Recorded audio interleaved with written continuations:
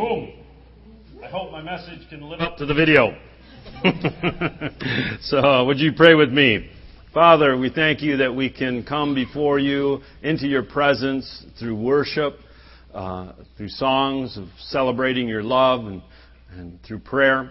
We can also approach you through your word. And Lord, I pray just that our hearts and minds would be open to what you have to communicate to us through your word. In Jesus' name, amen. Well, as it says, I'm beginning a new series on Is It Relative? Living morally in an amoral world. And beginning this week, over the next 2 weeks, going to delve into the idea of relativism and what is a biblical response. This week, really just giving an introduction and talking more about relativism than a response to it, but it lays the groundwork from which we will look at it over the next couple of weeks. As the video portrayed in John 14:6, Jesus makes this incredible statement. He says, speaking to someone who is talking to him, it says, Jesus said to him, I am the way, the truth, and the life. No one comes to the Father except through me. So this is a very powerful statement, and it's a verse that every Christian should be familiar with. It's this idea that Jesus communicated that He is the way, He is the truth, He is the life. Of course, just using those terms brings up some questions. What about people who don't believe in truth? And for Jesus to say He's the truth, but if someone doesn't believe in truth, what does that statement even mean? And in fact, we see this in Jesus' life, later in His life, after He was arrested and falsely accused and tried. And during the conviction process, He appeared before Pilate, who would be the equivalent of a governor, for example, a Roman ruler. And in His conversation with Pilate, I won't read the whole story, it's in John 18, in verse 38 though, He's talking with Pilate, and Jesus mentions truth. And Pilate's response to Him is, what is truth? And Pilate didn't respond like, what is truth? In a heartfelt question. Jesus mentions truth, and he says, what is truth? And he literally turned and walked out of the room. And so this question, what is truth? Pilate had given up on the idea of finding the answer. And many people in our day have given up. In fact, relativism is one way in which people justify, if you will, or accommodate the giving up of finding out what is truth. So we want to investigate this. I don't think there's any question that the world today has more information at hand than ever before. Not only the fact that we have the internet and access to information, but there genuinely is more information. We know more as the human race collectively than ever. The amount of studies and it's expanding. I've read articles about how the quantity of known knowledge is increasing exponentially. Because as we make new discoveries, it leads to new discoveries, and it's almost uncontainable. And so even though we have more information than we've ever had before, it hasn't gotten us any closer to knowing truth.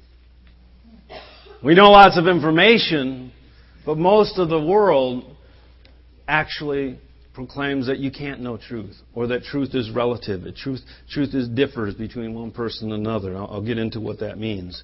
So there's different types of relativism. What I'm going to be talking about is truth relativism and moral relativism. So truth relativism and moral relativism. And the questions are, is there objective truth? Is it true to say Jesus is the only way to have eternal life? Or are there as many ways to truth as there are people? Right? Is there an objective truth?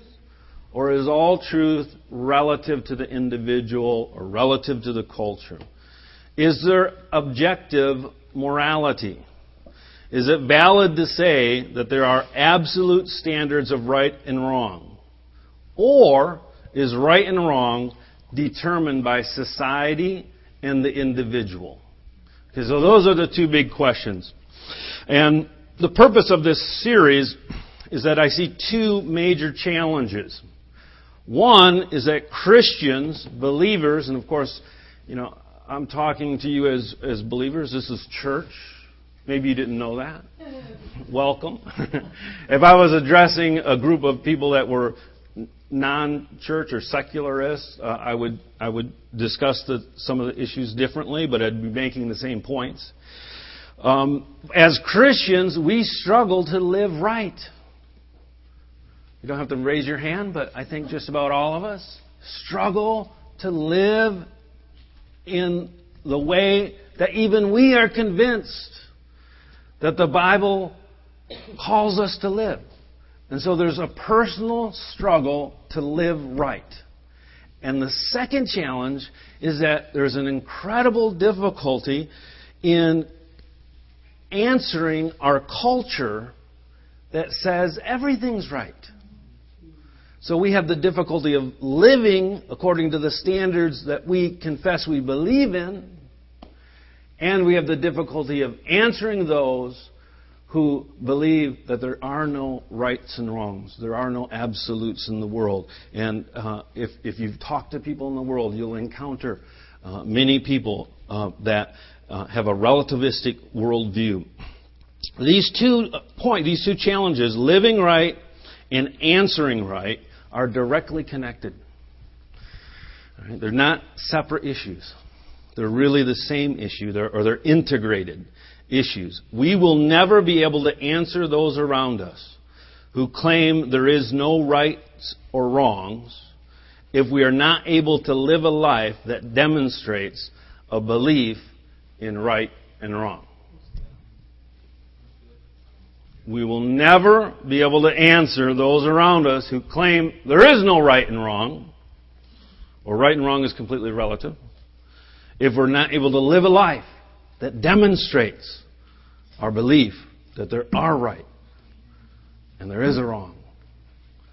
Another way to say this, or actually the way this has been revealed just within the last couple of weeks, I heard an advocate of gay marriage, and I'm not addressing the issue of gay marriage, I'm just using this as an example. But an advocate of gay marriage said, Christians can't deny us marriage until they deny themselves divorce. Since they say it's about the sanctity of marriage. How do you answer that? The divorce rate among evangelical Christians is the same as that in the world. Now, I don't think that his statement is true. I think it's an oversimplification, because there are legitimate times where divorce is necessary. And I don't think it really addresses the issue of redefining the meaning of marriage, which is the real issue at hand. But you have to admit, he's got a point. Yeah. And the point is very true. That if our lifestyles don't demonstrate the purity we claim to believe in, you don't have the authority to speak on it. Or, how do you answer a person who says it's okay to have sex outside of marriage? How are you going to answer that if you had or are having sexual relationships outside of marriage? How are you going to answer? Or if you laugh at it when it's portrayed on a TV sitcom?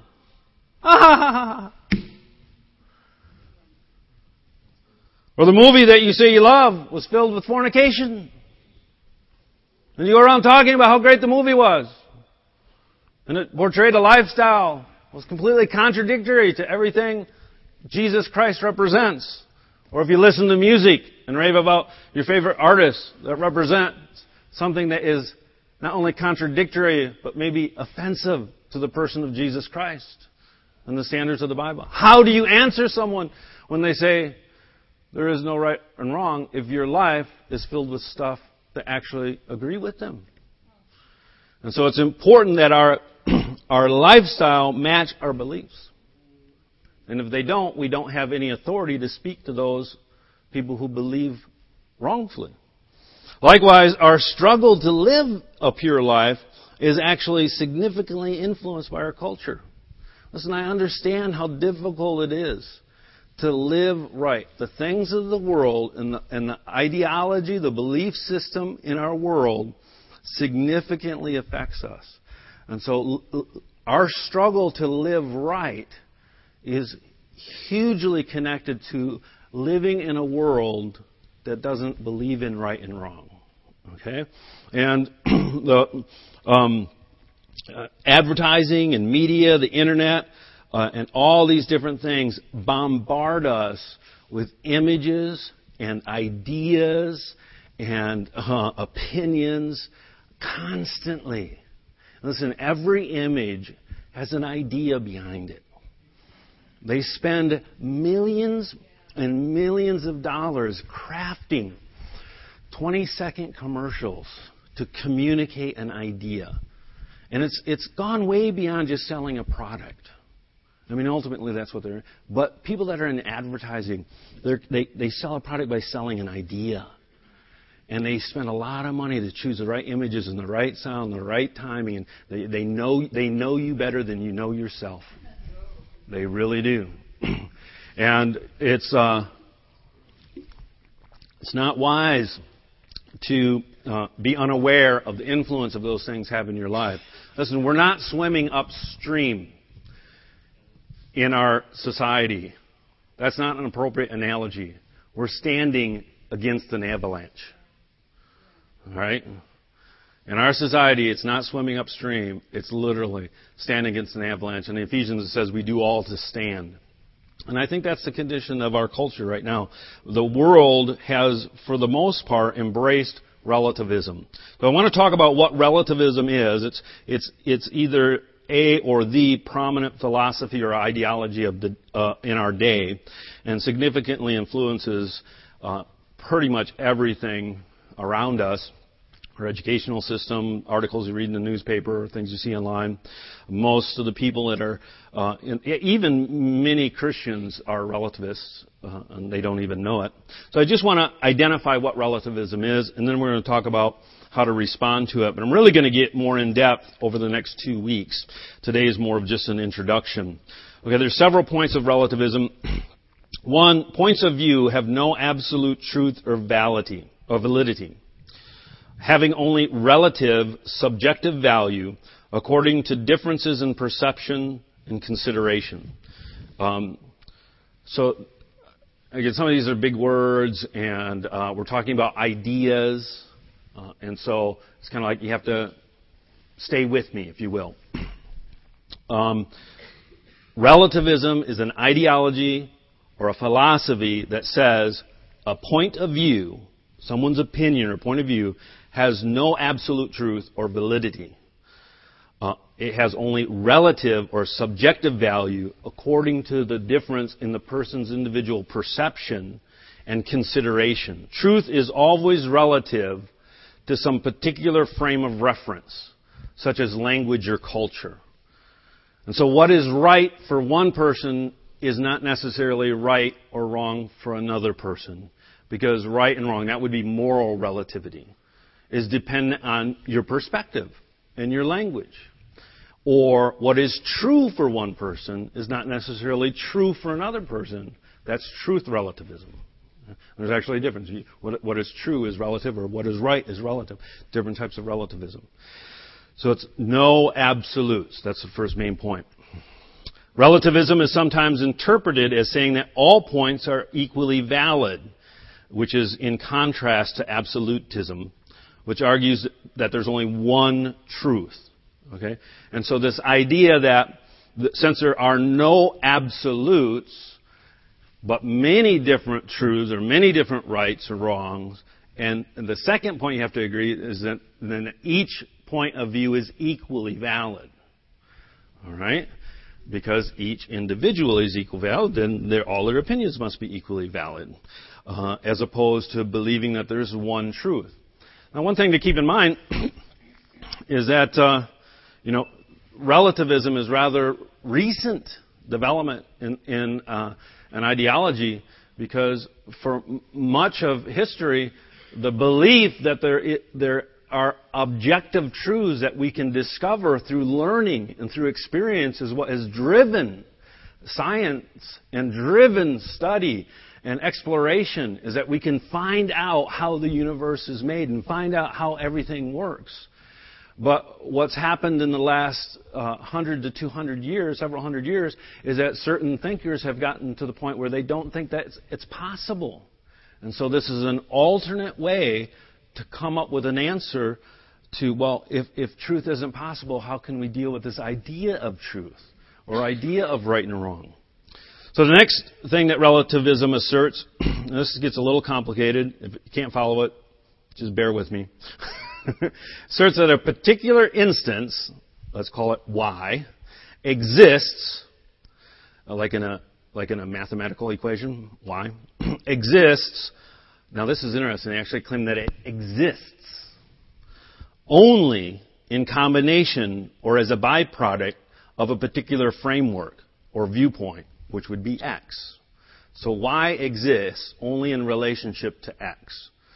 I understand truth. I actually have a word called truth, that I have a definition associated with that word only because, and that only exists because I was born in America, I learned English, I grew up in the Judaic Christian worldview, and so that word exists. And that exists only because those 2 points are in reference. All right?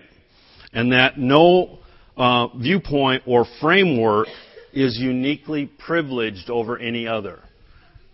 And so that's the way I believe. Somebody else believes something. They may not even have a word for truth.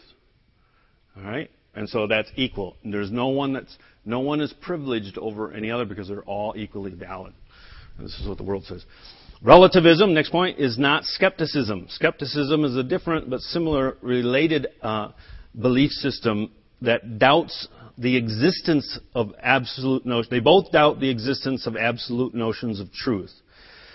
However, skeptics go on to doubt all notions of truth, saying there is no truth. Relativists want to replace absolute truth with a positive theory of relative truth. And so for those who believe in relativism and relativists, there is no more to truth than a personal or cultural belief. So for them, there's a lot of truth in the world. And so if you're talking to a relativist and you say, well, do you believe in truth? They'll say, yes, I believe in truth. What is true? Well, it's all based on your belief system. You know, and that a skeptic will say there's no truth, but a relative says there's lots of truth. There's many things that are true. Or there's lots of rights and wrongs, sets of rights and wrongs. Because rights and wrongs are dependent on cultural frameworks. G.K. Chesterton, if you've never heard of him, you should do some reading. But he was a great Christian scholar and wrote about this kind of stuff about 100 years ago. And he's quoted as saying, when people stop believing in God, they don't believe in nothing. They believe in anything. When people stop believing in God, they don't believe in nothing. They believe in anything. And he said this when it was still being debated in the academic levels. Popular culture in his day had not embraced it. Popular culture in our day has fully embraced relativism. And it's not that people believe in nothing. The problem is that they'll believe in anything.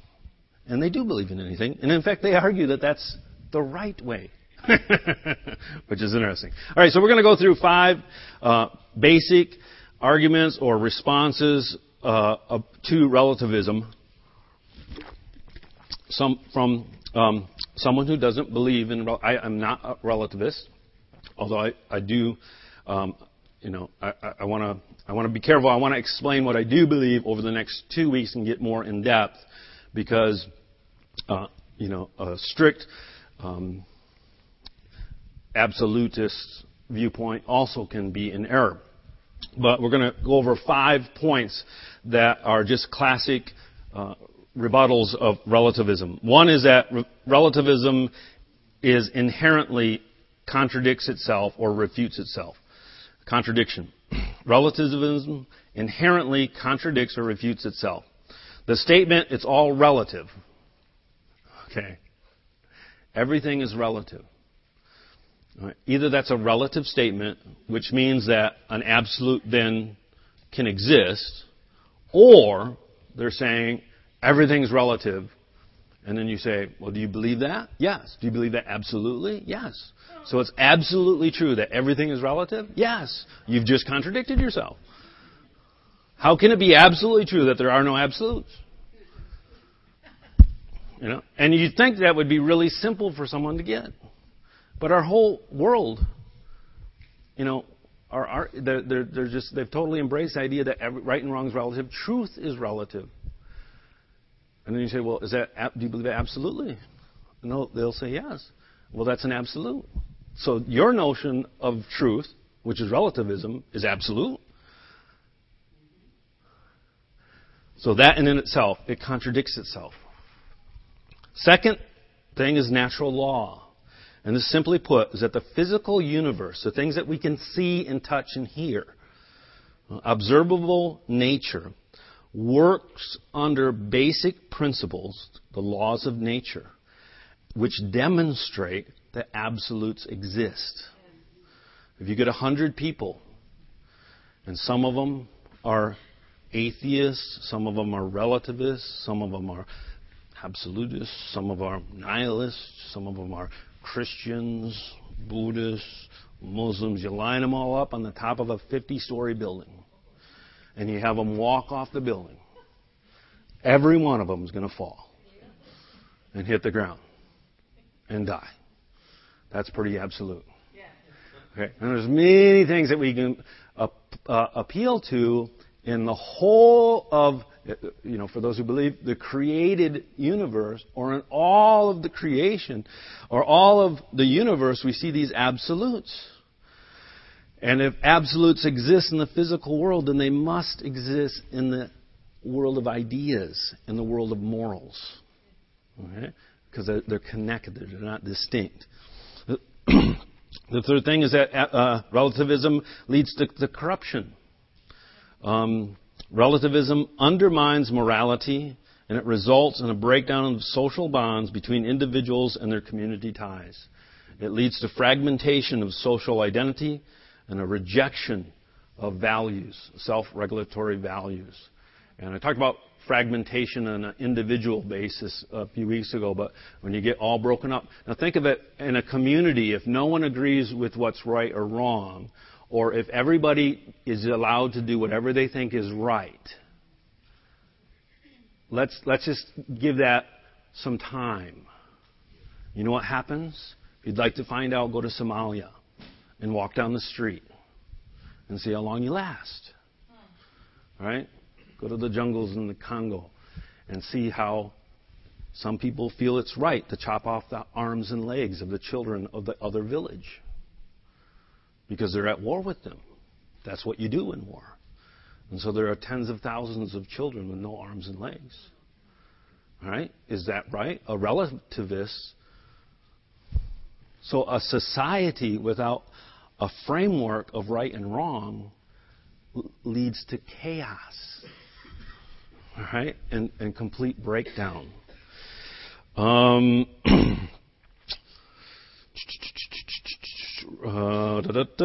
most relativists believe it's immoral to harm other people. But the idea of relativism says that that's only a relative belief, and someone else can have the idea, and it's valid that for whatever reason, it's okay to harm people.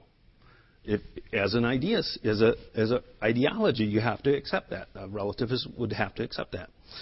All right, negation is the fourth thing. I'm sorry if some of this is confusing, but I'm hoping to give you a framework so that you understand your culture that you're living in. Negation is that if everyone with differing opinions is right, then no one is. All right? If you say all belief systems are valid, it's the same thing as saying no belief system is valid. All right? Because everybody can't be right. Right. And that leads to the last one, which actually sounds absurd, but because it is that if if right is determined by what I believe, then I can't be wrong. And it's really easy. If someone understands, have you ever been wrong? Yeah. Then how can you be wrong if what you believe to be right is what defines right? Oh.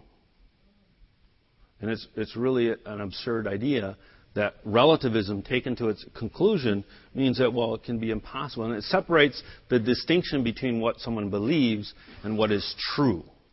All right? There is truth, and truth is separate. You can believe something and be wrong.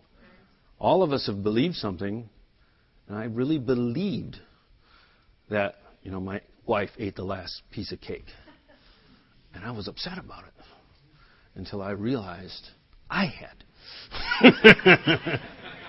Now, it's easy on something like that, but it's bigger issues. I really believed something and find out, I wasn't accurate. All right. Now, respect and tolerance is different than relativism. Respect and tolerance. There's a book by Josh McDowell called The New Tolerance. And I have a link to it on my blog and everything. You can get to it through the website. But The New Tolerance by Josh McDowell, or Google it, go to a bookstore. And this idea in this last generation is that the word tolerance no longer means that you treat someone with respect with whom you disagree. That's not what it means anymore. Now they say tolerance means you have to accept what they believe as being equally true as what you believe. And anything less than that is wrong, is considered arrogant, it's intolerant. And so if you don't believe what they believe is equally valid as what you believe, you're intolerant. You're going, I'm tolerant. I just disagree. Oh, you can't disagree. Their opinion is just as valid as yours. And that rejects the idea. That is relativism implemented. And it's already been implemented in our school system, in our workplace. They have training, corporate training, school training. It's in our culture. It's in the magazines you read. It's already accepted. The problem with that is that viewpoint, not only is it wrong, but it's not even helpful. All right? Because saying that everybody's opinion is equally valid actually is a way of demeaning other people.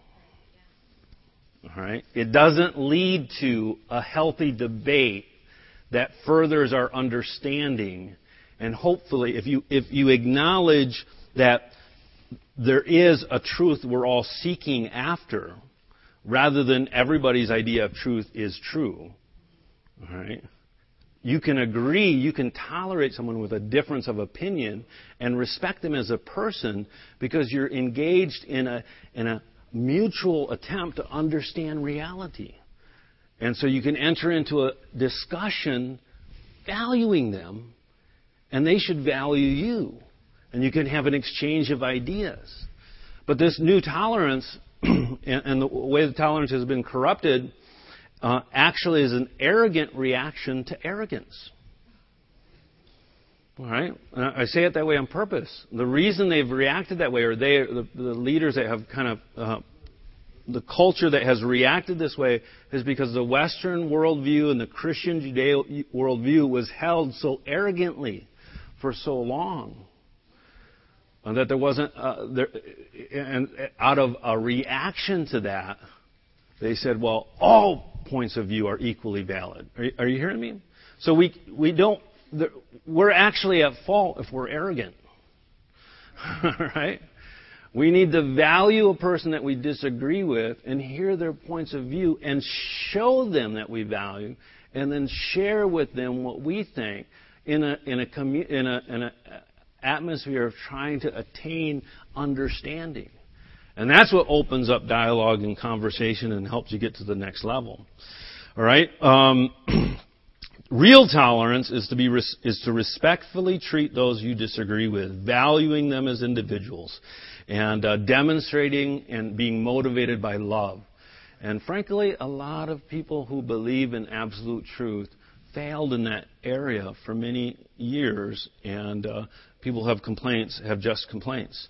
1 Peter tells us about this. 1 Peter 3, 8 and 9 says, "Finally, all of you be of one mind." Now, he again is talking to the church. "Having compassion for one another, love as brothers, be tender-hearted, be courteous, not returning evil for evil or reviling for reviling." This is how we should behave. "But on the contrary, blessing." In other words, when someone does something evil to you or reviles you, you return to them blessing. You bless them. You find a way to bless the person that disagrees with you. Knowing that this is what you were called to, that you may inherit a blessing. That when you behave this way, you'll inherit a blessing. And we'll skip down a few verses to verse 13. This is how we interact with those who disagree with us. "And who is he who will harm you if you become followers of what is good? But even if you should suffer for righteousness' sake, you are blessed." The Bible says, "Do not be afraid of their threats, nor be troubled, but sanctify the Lord God in your hearts, and always be ready to give a defense to everyone who asks you a reason for the hope that is in you." Okay? A defense for the reason for the hope that is in you. You need to be able to explain to people why you believe in a particular way. When they ask. Not beat them over the head with it. And he tells us how. With meekness, not with arrogance. And with fear. With respect. All right? Having a good conscience. This is where you have to have behavior that's in line with your belief system. Or else you won't have a good conscience. You can't have an answer to someone who says that homosexuality and sexual relationships outside marriage is fine. If you're practicing those things, you won't have a good conscience.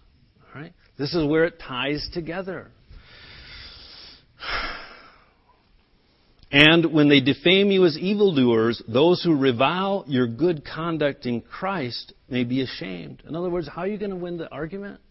You can win it by good behavior. I was actually talking to a philosophy professor just on Friday about this issue. He said, the younger people are not going to be convinced by an argument. You cannot argue this because there's always an out to the argument. What it takes is relating to them as an individual and leading them in relationship. And it's our lifestyle that will convince people that we have something to offer. And so that's why these things are so connected. Where are you looking was one of the taglines in the video. And it's very, very important. We're going to focus in on this over the next 2 weeks more so. But the source of your ideas and information. How many have ideas? Those ideas come from somewhere. All right. Input that you've received through your eyes and your ears, reading, listening, television, upbringing, all of this stuff goes in. And your ideas are not isolated. They're connected. What is the source of your ideas, your information, and even your feelings? And this is at the heart of the question of how to live right and how to respond right. What we look to defines us. It's impossible to stay unaffected by the stuff that we allow to enter our mind and our life. Okay? So when you watch movies or watch TV shows or read books, you have to understand that they're communicating ideas, not just entertainment. All right? That's the one reason I very rarely go to movies. Not because I think movies are evil or wrong, but because they mess with my brain. They're powerful. It's the most powerful form of art ever created. And they spend millions of dollars. You can sit in there and have all these ideas and emotions and sounds, and it's just like you're immersed into this imaginary world, and that is filled with ideas. And then you walk out and you have to go. Every time I go to a movie, usually the only movies I go to are action adventure, because I want it to be fantasy. Okay, I want to easily distinguish that this is not real. So there's usually a lot of guns and robots and stuff, spaceships. Always drive home faster. I'm like, I'm in a spaceship. But just being aware of that. But most individuals You lay down the awareness that, hey, it's not just entertainment. They're communicating a value system. And you'll long forget the movie, but respond to the value system that was reinforced by that movie. Especially when it's reinforced in 100 different ways in your life. The Bible says to look to Jesus. Hebrews 12:1 and 2 says, we also, since we're surrounded by such a great cloud of witnesses, let us lay aside every weight and sin which so easily ensnares us. Here again, our behavior and our belief system are intertwined. And let us run with endurance the race that's set before us, looking unto Jesus, the author and finisher of our faith, who for the joy that was set before him endured the cross, despising the shame, and has sat down at the right hand of the throne of God. Jesus is the author and finisher of our faith. Author, the word there means initiator, creator. Your faith, your belief system, any interaction you have with God, He started it. He planted the seed. He authored it. It was His, if I wrote a book and I was the author, I came up with the idea. Right? Jesus came up with the idea of your faith. And He's the finisher. He's the completer. He's the one that will bring it to maturity. That's what complete means. Fully matured. And so the Bible tells us, look to Jesus. Keep your eyes focused on Him. Because it's His idea. He initiated it. And only He can bring it to completion. And every other influence we have to see through the lens of how is it in a relationship to Jesus Christ? How is Jesus revealed here? And that we keep our eyes, spiritual eyes, moral eyes, intellectual eyes, focused on the person of Jesus Christ, because He's the one that initiated this, and He's the only one that can bring it to conclusion. Well, today I kind of just introduced some ideas about relativism and some basic responses. But the next 2 weeks, I want to get more into a biblical response and also deal with some of the scriptures that promote what seems to be relativism. And I'm going to deal with Romans 14 and some of the other verses that relativists turn to that say, even the Bible says, it depends on what you're convinced. But right now, Aaron has some announcements.